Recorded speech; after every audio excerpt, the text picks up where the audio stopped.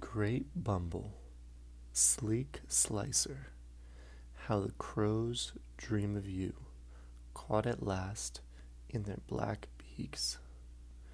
Dream of you, leaking your life away, your wings crumbling like old bark, feathers falling from your breast like leaves, and your eyes two bolts of lightning gone to sleep. 8 of them fly over the pine woods looking down into the branches. They know you are there somewhere, fat and drowsy, from your night of rabbits and rats. Once this month you caught a crow. Scraps of him flew far and wide. The news rang all day through the woods. The cold river of their hatred roils day and night.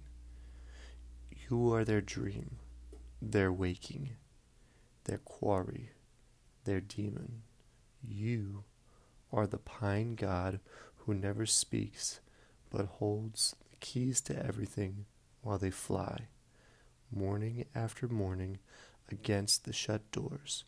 You will have a slow life and eat them one by one. They know it. They hate you. Still, when one of them spies you out, all stream straight toward violence and confrontation, as though it helped to see the living proof.